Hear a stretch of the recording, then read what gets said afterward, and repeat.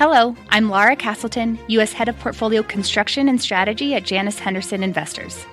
Is a brighter future possible? At Janus Henderson, we think it is. For 90 years, we've worked to help clients achieve superior financial outcomes and fulfill our purpose of investing in a brighter future together. We know that this means our thinking and our investments are helping to shape millions of brighter futures for the next 90 years and beyond.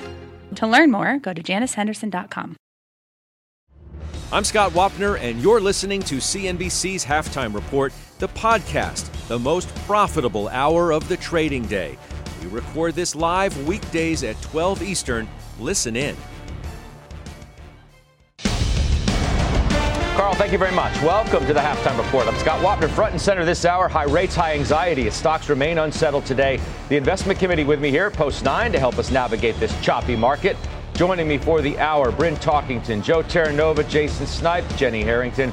Check the markets. We're picking up a little bit as we come on the air here. There's a Dow up 0.25%. So we're in the green across the board. S&P good. We just saw that. Let's show that again if we could. NASDAQ as well. Highs of the day there. So NASDAQ's up 135 points. That's about 1%. So Bryn, it's nice to have you back at the desk. ADP was weak. Yields took a cue off of that and came down a bit. The 10-year at 473. How do you see things right here? Jolt strong, ADP weak. The 10-year was at 488. Now we've got a reprieve a little at 470. So right now it's rates. And so if rates come down, you're going to see names like Tesla go up. You're going to see some utilities go up. You're going to see, the stocks that have been most beaten down move higher.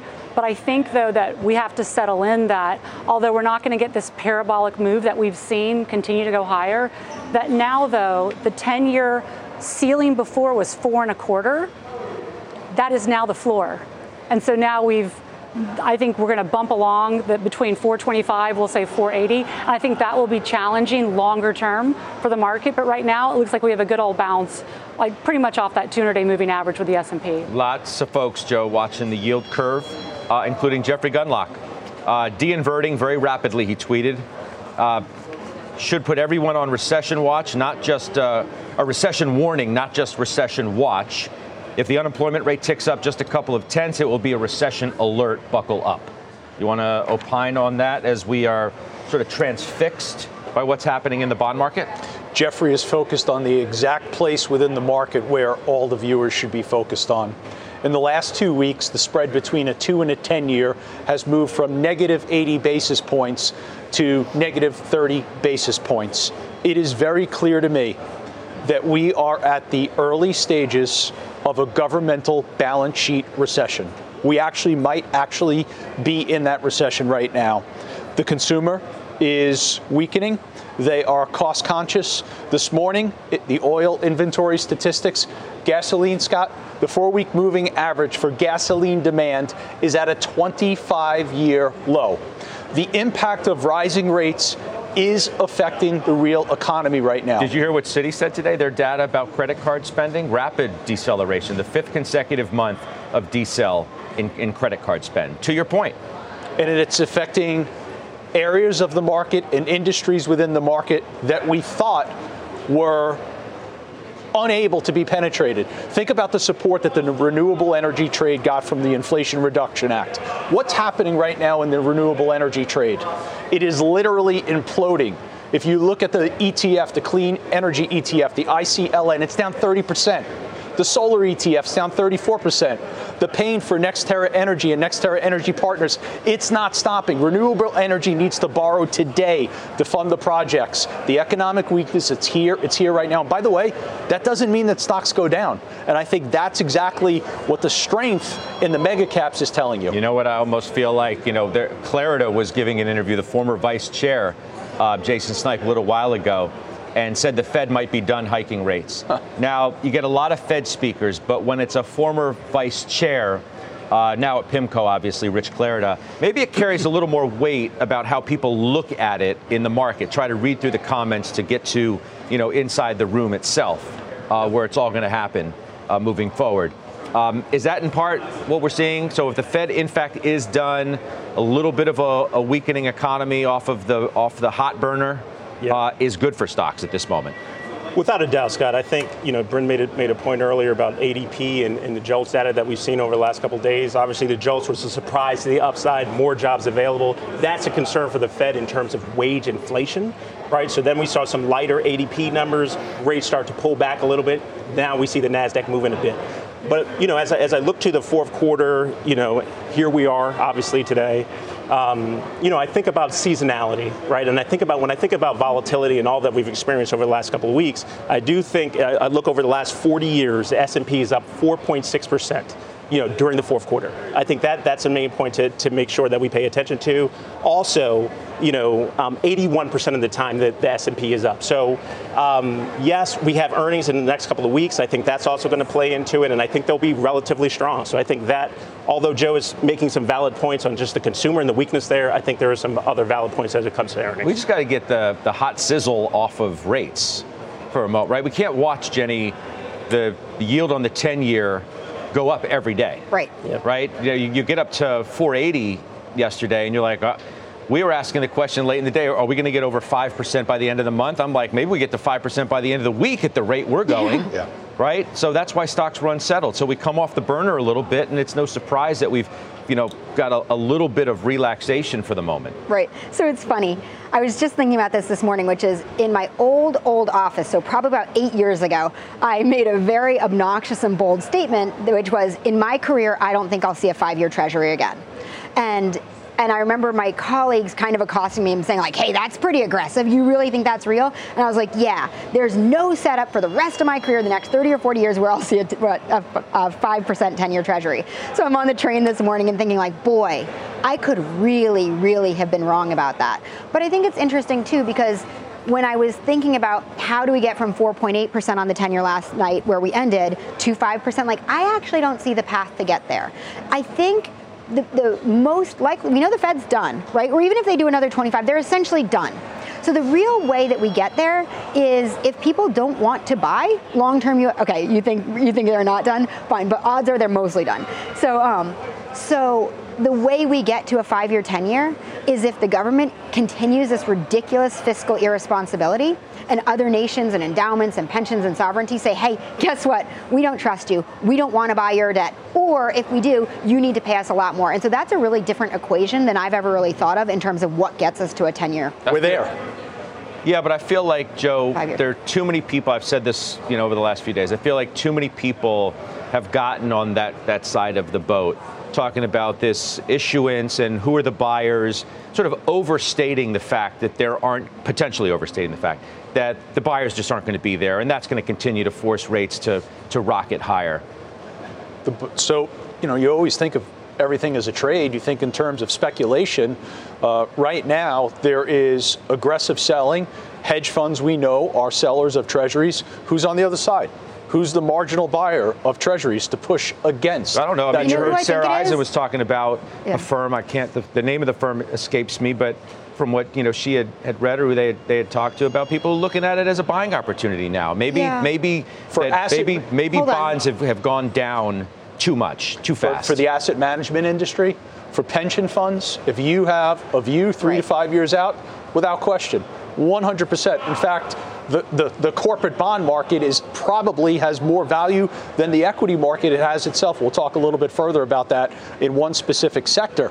But for where we are right now in this moment, no, it's very clear that there's no catalyst for buyers to appear in the interim other than thinking about the long term.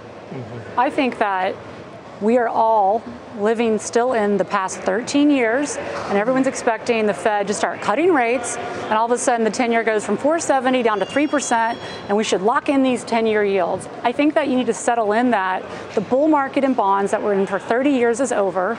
We are now structurally, I think, going to have higher inflation, structurally higher rates. And so I think that changes long-term asset allocation. I don't find the 10-year at 4.7% as an investment even remotely interesting. It's like there's so many other things you can buy besides a 4.7%. And I do think, when I was nodding at Jenny, I think you have not just who's the marginal buyer, but also who is the seller. And I think that's just fact-based. Like China is selling. You have the QT, and we're in these uncharted waters. We have never had this much debt. We've never had QT at this level trying to unwind. And so I think this confluence of once in a lifetime events. And so everyone's just so certain of what's going to happen. I just think that's a fallacy. So I still think as an asset allocator, I don't want to touch the 10-year.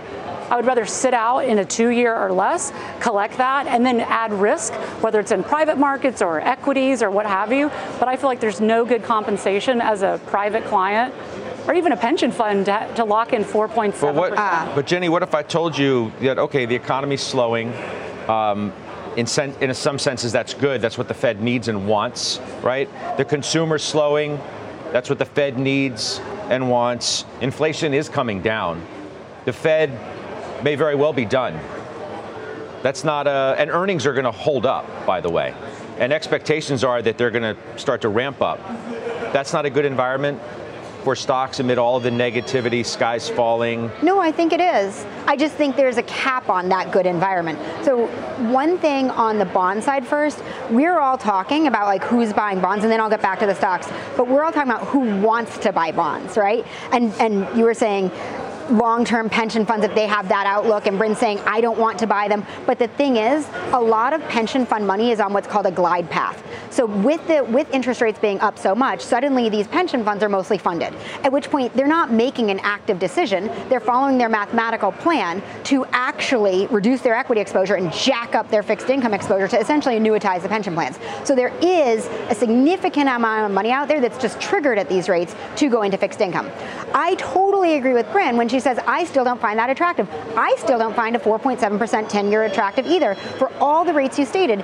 And I think when I look out, even if it's 4.7%, and Bryn's right that it's going to be a higher kind of static inflation, let's say inflation's 4% or 3.5%, your real return on a 10-year treasury bond at 4.7 or 5%, your real return is meaningless. It's just not that exciting.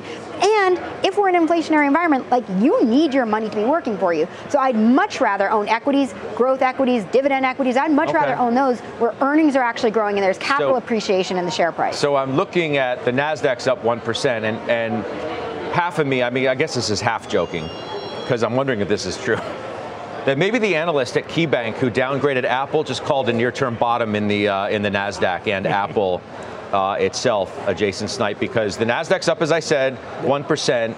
You get so negative, right, that now the analyst comes out and he downgrades Apple now.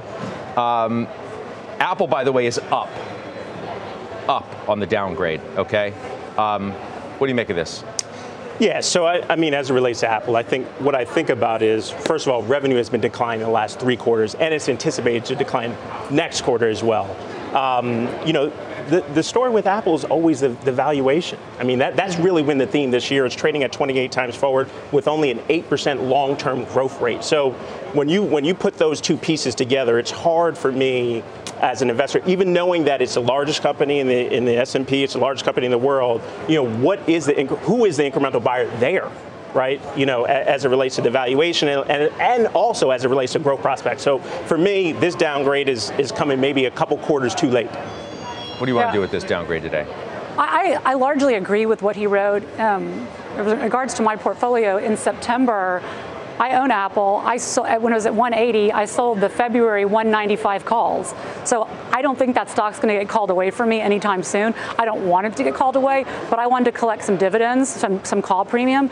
I think that Apple's had a wonderful return this year, but my knock on future multiple expansion is that outside of COVID, which everyone bought an iPhone, everyone bought a computer, et cetera, their growth from a top line revenue growth pre-COVID was anemic. And I feel like we're going back to that. Yeah, but see, I'm not necessarily sure that's the case. I don't think during COVID, everybody, in your words, bought a new iPhone. I think that's the whole thesis behind this new phone that's finally come out, where you actually may have a robust upgrade cycle. Now, the analyst here cites concerns that you won't, that it will be more muted, but we heard early reports, when the phone dropped, that early sales were good.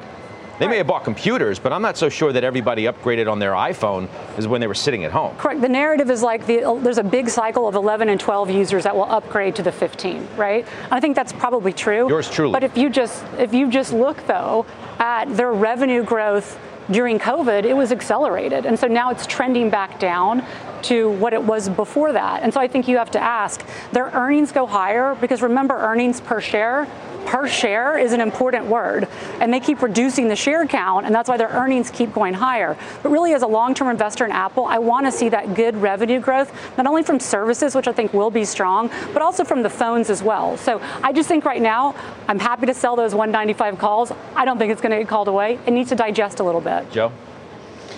I've said this, Apple is trading off of technicals. It is as nearly perfect, Bryn. Lena, I mean, look at that chart. It's perfect. In January, Apple breaks above the 50-day moving average, never goes back below it until after earnings in July, breaks below the 50-day moving average, and guess what it does last Tuesday? Challenges the 200-day moving average, doesn't break below it, and now it's snapping back. The answers in terms of what the services revenue is going to be, what the fundamentals of Apple will be, we'll know that in a few weeks, but understand until that moment, this stock is trading purely off technicals. So, I mean, look, the downgrade, Jason, is about fundamentals.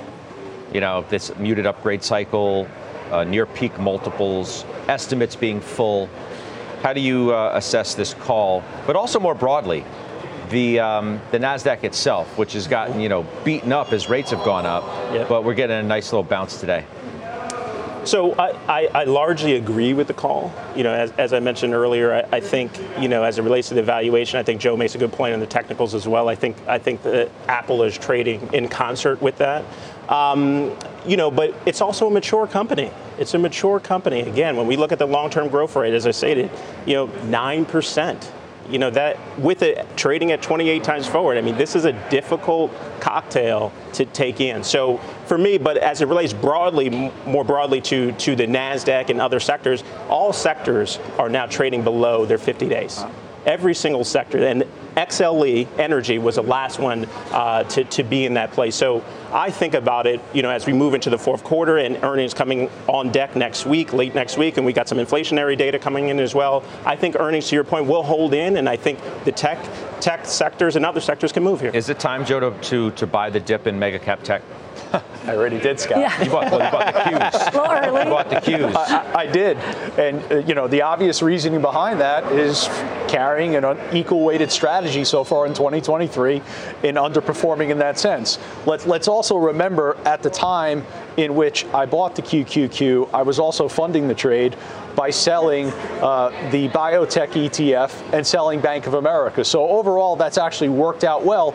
But I just believe as you look into the fourth quarter, yes, it is the mega caps where you're going to see the combination of the absence of a need to utilize the debt markets, first and foremost, the profitability being present, and then last of all, if we do get a bounce in the fourth quarter, and you are a money manager, where are you going to turn to kind of capture what you're witnessing in the real equity market? So you're still playing for that? I think you're still playing for that. I'm managing the risk. So yes, I am, because I'm managing the risk around the potential that there is this fourth quarter chase for performance. And I think the focal point is squarely upon the mega caps.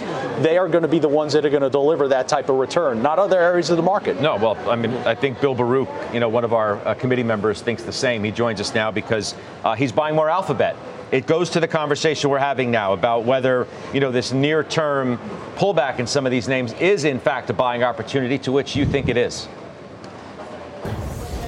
So, thanks for having me on, Judge. But you said that this is the panic downgrade. This is the panic selling. And I agree with that. I think that this is the last bit of that proverbial shoe to be dropping right now.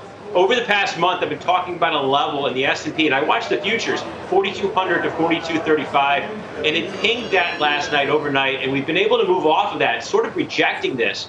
So I take a step back. I do think that tech is going to outperform. I do think that rates are at the peaking level here, at least in the 2-year. So I want to own the big tech, and I think tech's going to lead through the quarter four. Like Joe said, if you're a money manager looking to outperform, where are you going to look? So I want to own the best assets within tech, and I'm watching Alphabet right now. I think Alphabet has really outperformed through this drawdown in the market. It's not even down 1% over the last month.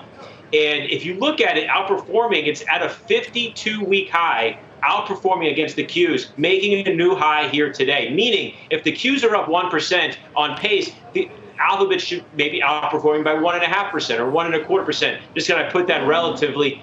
The relative outperformance on Alphabet is here, and it's noticeable. I want to own that. We basically doubled our position. We had trimmed it back in July. We basically doubled our position. It is now our highest weighted stock at roughly about 7% within the portfolio. Wow, Apple number 2, Amazon number 3. So, you need rates to stop going up for the NASDAQ to stabilize for any meaningful period of time, correct? Yes, and I think there's always going to be hurdles. I mean, non-farm payroll coming around the corner on Friday. Maybe it's one last stretch for everybody getting a job here coming out of the summer. But ADP was a little bit of a fallout today. So is there any sort of light at the end of the tunnel? The job market, obviously CPI around the corner as well, but energy's coming down. I think some components we've been seeing, especially within PCE at the end of the last month, you were seeing inflation come down. So I think we could be at a little bit of a peak here in rates, a bottom in treasury prices, meaning that's what I'm looking for here. And that's going to bring a really good tailwind. I'm turning that into saying I want to be buying more tech as a leadership here in Q4. Yeah, appreciate it very much. Bill, thanks. We'll see you on the desk one day soon, I'm sure. Jason Snipe, you got Google as well, among some of the other tech stocks that you own, the strategy and the commentary. What do you think of it? No, I like it. And I like Google, and I think, Joe makes a good point on just free cash flow. I think that's so important. I mean, Google has $70 billion of free cash flow. And again, companies that don't need to rely on the debt markets to grow, I think this presents a significant opportunity. And I think there's growth potential across the board with many of these names because they also have a lot of growth potential. And then again, with all the cash flow that's sitting on the sidelines, so they're growing interest on it. Jenny, Meta reiterated today, overweight, JPM. Right. Price target goes to 400 from 425, but nonetheless, they're sticking with the name. Right, so we've been trimming that. So this was one where I felt like the only ones who liked it last year. It reminds us that, what it does? It reminds us that valuation matters. And last year when it was trading at a dirt cheap valuation with actually provable earnings growth ahead, it was a buy. And now we're not so psyched on it. So that 400 sounds aggressive to me. Getting back to that call on KeyBank, which I think echoes to this too, to me, that's not calling a bottom, Scott. To me, that's sending a warning signal across the bow saying, hey, pay attention. Some of these valuations are really rich, whether it's Meta, which we've been trimming. Google actually to us is looking, Alphabet is looking more attractive. But I think I wasn't saying that he was calling the bottom. I was being facetious and suggesting that the call I'm sorry, that's hypothetically marked the bottom. The call, because when you get to you're exactly this point, right. Where you downgrade in Apple and then, the NASDAQ's up 1% and Apple bucks the downgrade and is up in its own right. At some point, buyers were going to look at the pullback in some of these mega cap names and say, I like these names for all the reasons that everybody has just said. And that's why. I just don't read it that way. I actually read the KeyBank report as like, hey, pay attention, wake up. There's 3% revenue growth in Apple. It's at a 25 times multiple. Some of these are expensive. If you look at the top 10. It was at 31 or 32 times. Yeah, and I don't think it should be there. And I don't think it should be there again anytime soon. And if you look at the top 10 stocks in the S&P 500, they've got a 25.9 times multiple. The entire rest has a 16.7 times multiple. I think that it's gone too far again. So I actually read the KeyBank and say, no, I think they're right. And I don't think you want to play in that same sandbox. I read that report and I hear change tact. Yeah, but I'm happy about our reduction in our Meta position. I just end it, Joe, with what Cramer always says, and he did it again this morning, that just simply nobody's good enough to just trade in and out of Apple. It's when if you don't like it now, okay, you don't like it at 173. Let's just say you sell some. Maybe not you sell it all, but when you get back in, where's the cue? What's the signal and the price that looks great then? You know what I mean? So I don't like to use the word nobody because there are people that are. My point. Yes, there are people out there, Joe. You know what I'm saying? No, but the overwhelming majority of people, to your point, need to maintain the positioning. I think a lot of the problem is that sometimes we think about it as positioning as a light switch. So you either turn it on or you turn it off. I think the degree in which you own the position is very important. Now, again, I'm speaking from the perspective of owning Apple at an equal weight positioning, which really has been underweight because of the outperformance of mega cap so far year to date. So I think that's the more productive conversation. What's your exposure to Apple? Are you carrying it at market cap weight, or are you carrying it at equal weight? And if you have a concern about the valuation, then you should not be at market cap weight. You should be at equal weight. Or you sell calls against it and get some income along the way. All right, let's do this. Let's take a quick break. When we come back, I am looking at a stock in the financial space that one of our committee members just sold, and that's ahead of earnings next week. We're back in 2 minutes.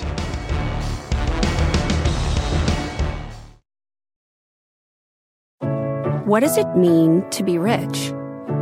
Maybe it's less about reaching a magic number and more about discovering the magic in life.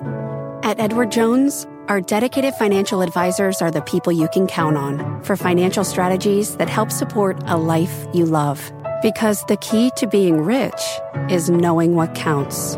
Learn more about our comprehensive approach to planning at edwardjones.com/findyourrich. Edward Jones, member SIPC. CNBC has quick and easy to understand business news updates at the open, midday, and close every weekday. Markets, money, and more from Wall Street to Main Street. I'm CNBC's Jessica Ettinger. Follow and listen to CNBC Business News Updates wherever you get your podcasts.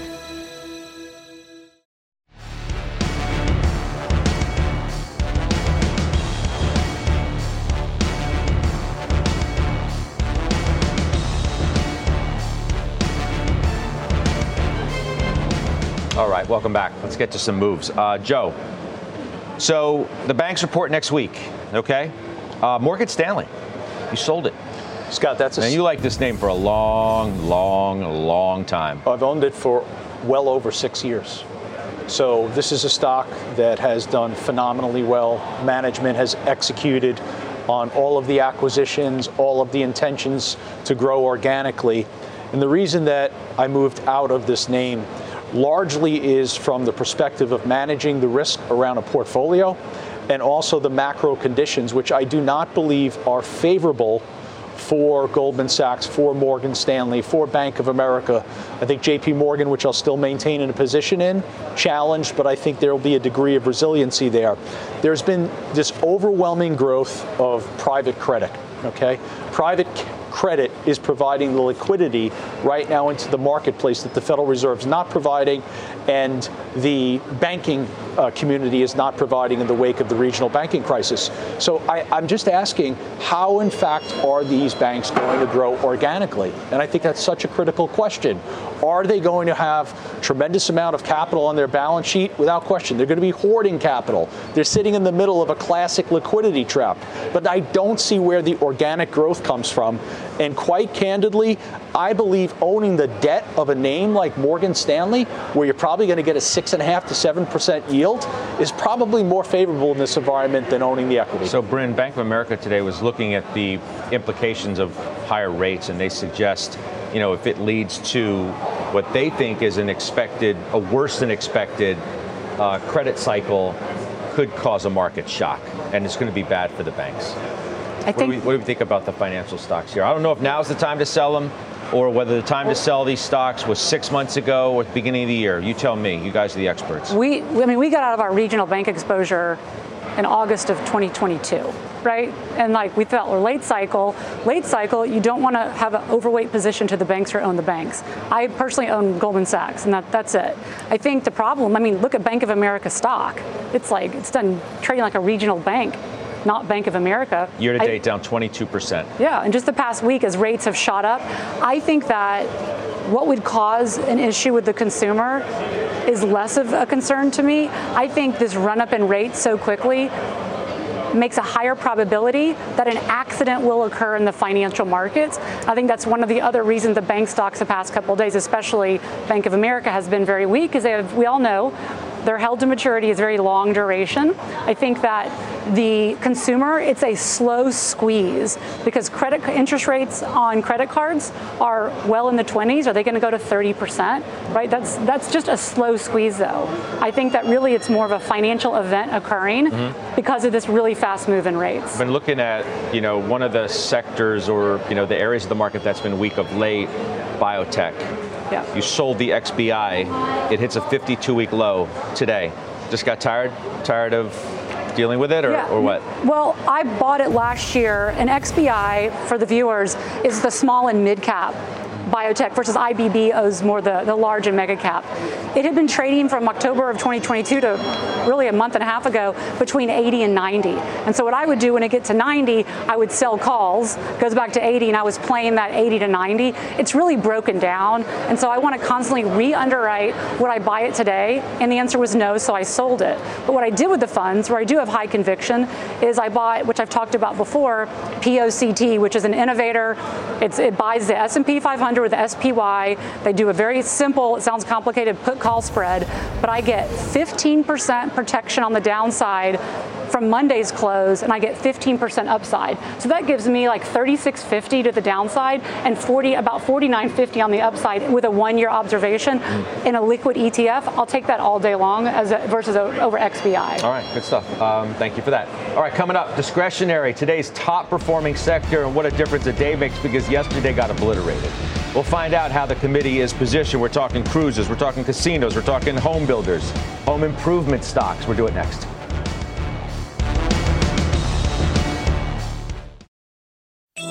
CNBC has quick and easy to understand business news updates at the open, midday, and close every weekday.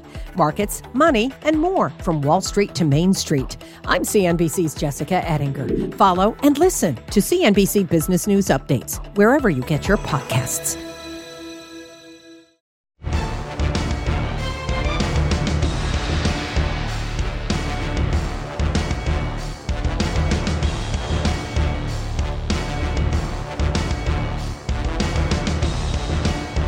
All right, let's talk discretionary. There's the sector. We said it's one of the best performing today, up 1 2/3%. So, Joe, yesterday we're talking later in the day, you got rates up, mortgage rates like over 7.7%. Obviously, the home builders out of discretionary are going to get obliterated when you talk about that, not to mention the home improvement names, which we'll get into in a minute. But Lennar and D.R. Horton, you have. What do I do? What do I do with rates that high? I said a few weeks back, I believe that the home builders had seen the fundamental strength peak in the spring selling season. And I'll still maintain that position. That doesn't mean that there's going to be a significant deterioration for the home builders because they still benefit. But there has been, though. They still benefit. Well, they're coming off a significant high. Yeah, I know, but in 1 month, they're moderating gains. Moderating? Lennar's down 10.5% in a month. DR is down 14. Is that moderating? What's that? You're talking specifically about price action. I'm talking about fundamentals. Nvidia's down 20%. Go ahead. Go ahead. Tell me how the fundamentals are good. So they still maintain the advantage of a very tight residential inventory of homes in the United States. I think they'll benefit from that longer term. Have they seen their best moment? Yes, they have. But I don't think you could place them in the category of a lot of other names in consumer discretionary, like some of the retail names, like some of the department stores. In fact, I think when you look at two of these names, you could expect that you'll see a modest price recovery at some point. Jason Snipe, Lowe's is down 14% in a month. Yeah. What do I do with that one? Same boat. Yeah, no, it's been a difficult run for Lowe's and a lot of the home builders. Like you said, I mean, Lowe's is down 10% in the last 3 months, but it was a positive quarter. What I like about Lowe's and what I continue to like about Lowe's is they are still gaining market share in the pro segment from HD. And I think Marvin Lowe, from the operational margins are continuing to grow, but the whole market is tough. That market is tough, but I continue to own it just for leadership, and I think operational margins continue to grow. Jenny, Sherwin-Williams, how are you feeling about that one? Actually, I just told them we sold Sherwin a couple years ago, so I don't know how it got on there. I think maybe it was a typo. Okay. We own Schwab. All right. All that's old is new again. I know. Sorry. Sorry about that. What were you saying? No, just we own Schwab, and so I wonder if that was somehow got picked up as Sherwin-Williams. What we do own... Well, we can dissect that whole thing later. It's not a big deal now. Yeah. Okay. What about other areas of discretionary? I think that you really have to pick your spots. I mean, when I look at like a Lennar, it had such an amazing run. but now it's had an amazing fall. And I would say it just fell below the 200-day. I think that what you have is you have a mixture of these Lowe's, a Lennar have really good fundamentals, but price action and fundamentals don't come together all the time. And so you have that disconnect right now. I do think you also have algorithmic traders. We do follow the CTAs. They are not emotional. They don't care about fundamentals. They can sell very quickly. I will say Nike, I don't own it, but I watch it. It's a great company. It's had such a big fall. I have a rule. There's an old adage: never buy a stock making 52-week lows and never short a stock making 52-week highs. It's bounced off that 90, but it's something to watch as an investor. I don't think it's a Disney. They don't have structural issues. Jim Lebenthal bought it, but we talked about it yesterday. Yeah. Nike. Yeah, so I think that's an interesting name that has durability, the direct-to-consumer. I would much rather own Nike over like a Foot Locker or one of the box retailers, as Nike is just usurping them, and they do have good global exposure, but I'm underweight. I mean, I don't own any of them right now. How about Kohl's? You want to take that one? I'll do Kohl's and VF Corp because it's really funny. Bryn is a growth investor. I am a value dividend investor. So one man's trash is another's treasure. So when Bryn says she doesn't want to own things that make repeated 52-week lows, to me, I start to perk up. So when you're not owning Nike, I am owning VF Corp, which is down almost 90% from its high, has a 7.2% yield. I am owning Kohl's. And Kohl's is a really interesting story in particular because both of these have unique elements to them. They're not just, let's look at all of consumer retail. The unique element on Kohl's is that they have this really excellent management team coming in. They have Tom Kingsbury, who's taken over as CEO. He did an enormous, unbelievable turnaround at Burlington, where he drove the share price up almost 700%, while the S&P was up about 50 or 60% in the same time frame. So you've got Kohl's right now with a 10% yield, trading dirt cheap, actually executing. You've got VF Corp, right, where we see Nike's numbers, and by the way, VF owns Vans. That's a huge part of their business, and Timberland. So these are kind of thrown out. So I like those repeated 52-week lows. I think that you need. I think with those companies, I mean, obviously you're getting a really great dividend, and so you can be patient.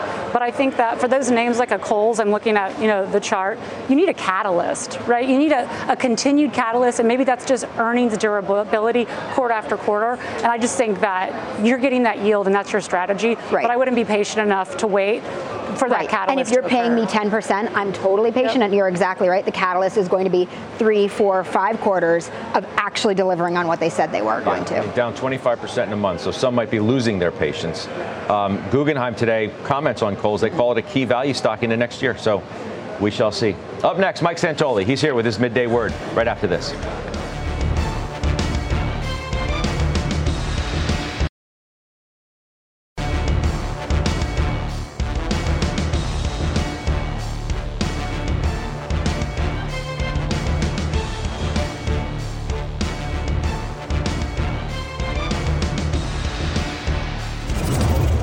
We're back on the half. Our senior markets commentator, Mike Santoli, joining us right now for his midday word. All right, Mike, so you start getting the downgrades of the Apples and et cetera. and here we are. Just your thoughts. No, a lot of the psychology has played out in somewhat textbook fashion. A little bit of another shake and bake this morning. You did have a lot of pileup of new 52-week lows at the open. It was really poor market breadth. But it's probably slightly encouraging baby steps that the Treasury market responds at least somewhat to some of the slightly cooler economic numbers. So it's not as if there's this just runaway freight train, higher yields. It's not responding to anything except for the kind of self-reinforcing psychology of too much supply. So maybe you've broken that circuit for now. And that being the case, as we've talked about for days, you do have the makings of that dry powder with all the oversold conditions. We'll see where it gets us at this point. We, again, stopped just short of the 200-day. So maybe not sort of a perfect flush that would have panicked everybody out, but responding at least today. Relief also, you'd think, from oil, correct? Yes, I'm looking now 4.5%. We're worried about 95. Here we are today on WTI at 85. Absolutely, and that, in theory, should also act as more of an anchor on the long-term yields if it persists for some time. Right now, we're in a delicate spot because we want to see somewhat softer economic numbers and maybe, softer demand for things like oil, but you don't want to see it really fall apart entirely because we're sort of concerned about this, kind of accelerating economy that then kind of hits hard in response to yield. So at some point, depending on the day, we might wish for something else, but today that's welcome. Yeah, exactly. I'll see you soon. That's Mike Santoli. Of course, hear from him again on Closing Bell in just a couple of hours. Coming up, the UAW strike rolling into its third week, no end in sight. The shares are down 7% since it began. Up next, GM CFO. He joins us exclusively to talk about the fallout, what's next for the stock as well. Phil LeBeau on the case next.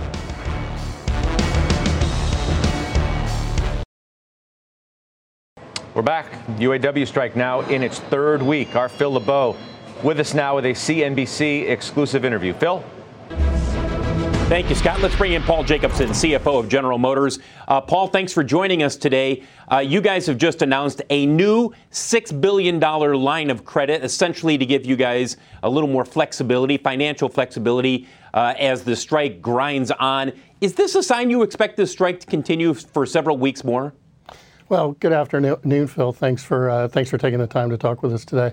You know, I think I wish I was here to talk about a settlement that we were done. You know, we certainly put really strong offers on the table. We've had over 5 offers. We put a record offer on the table before the strike happened, and we continue to believe that we can find an agreement. The facility that we announced today is a $6 billion line of credit that I think is just prudent in light of, you know, some of the messages that we've seen from some of the UAW leadership that they intend to drag this on for months, and you know, we've got to continue to fund the transformation and really position GM for the future for all of our people. You know, your most recent offer, you guys made one on September 21st. You didn't hear anything back from the UAW in terms of a formal counteroffer until this past Monday. I'm sure you're going over that, and there will be a counteroffer to their counteroffer. Shouldn't there be a little more urgency, Paul? I mean, I think as people watch these negotiations, everyone's saying, wait a second, we're going days, a week and a half without counteroffers? Well, you know, I think it's been a very different strategy, very different negotiation for all 3 of the major manufacturers. You know, we stand ready. We've said very repeatedly we're available 24/7 to talk. We've put a record deal on the table. That's what the union asked for, and I think there's something in there that addresses many of the issues that are on there. We've got to make sure that we do a deal that allows us to be on par with our competitors out there and make sure that we're able to compete for all of our people in the future. Paul, so far you've laid off more than 2,100 workers. These are at facilities where they're either not operating or they're not needed because they produce parts that go to facilities where a strike is going on right now. Do you expect more layoffs in the weeks to come? Well, you know, I think we can't necessarily predict where they're going to strike next. I think we've been very prudent about the way we're trying to run the business, which is if there's a plant that's impacted, like happened with Wentzville and Fairfax, we've got to make sure that we're running the business and pursuing austerity where we can if we can't produce. And the strike actions put us in a position where we have to lay people off. We have to react. It's unfortunate, and I think it's a side effect of the strategy that they've taken, but one that, you know, we're managing through best we can. And, you know, let me just take a minute to thank all of those folks that are continuing to work the line. The vehicles that are coming off the line are of great quality. They're in great demand, and the people are doing a great job that are coming to work every day.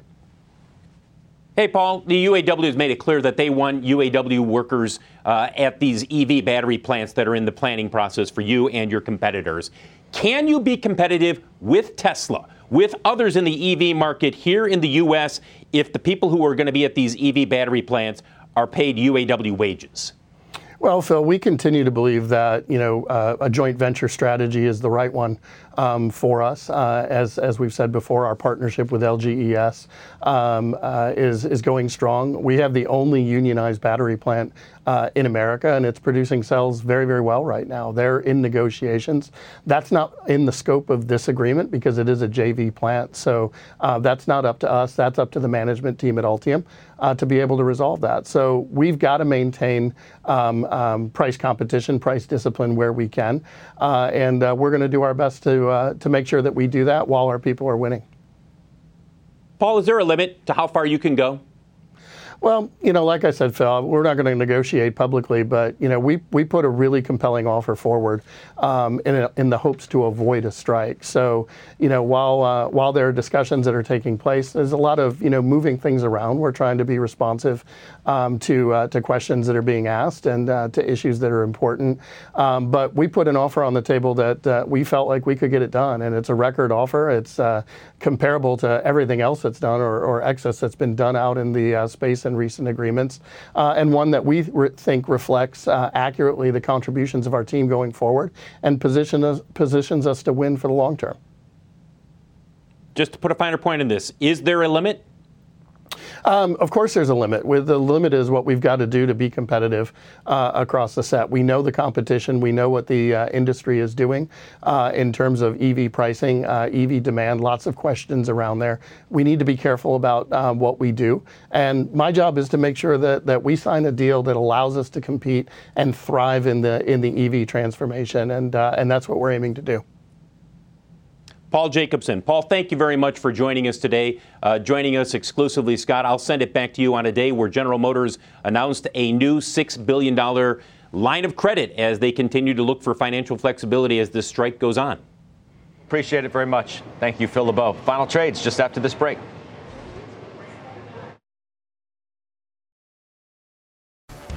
Closing bell, 3 o'clock Eastern. We've got Liz Young, Greg Branch, Dan Greenhouse, Roger Altman. So we're going to kick it all around over that last hour of trade, see what rates do, see what stocks do, see what Apple does on the downgrade. And I hope you'll join me then.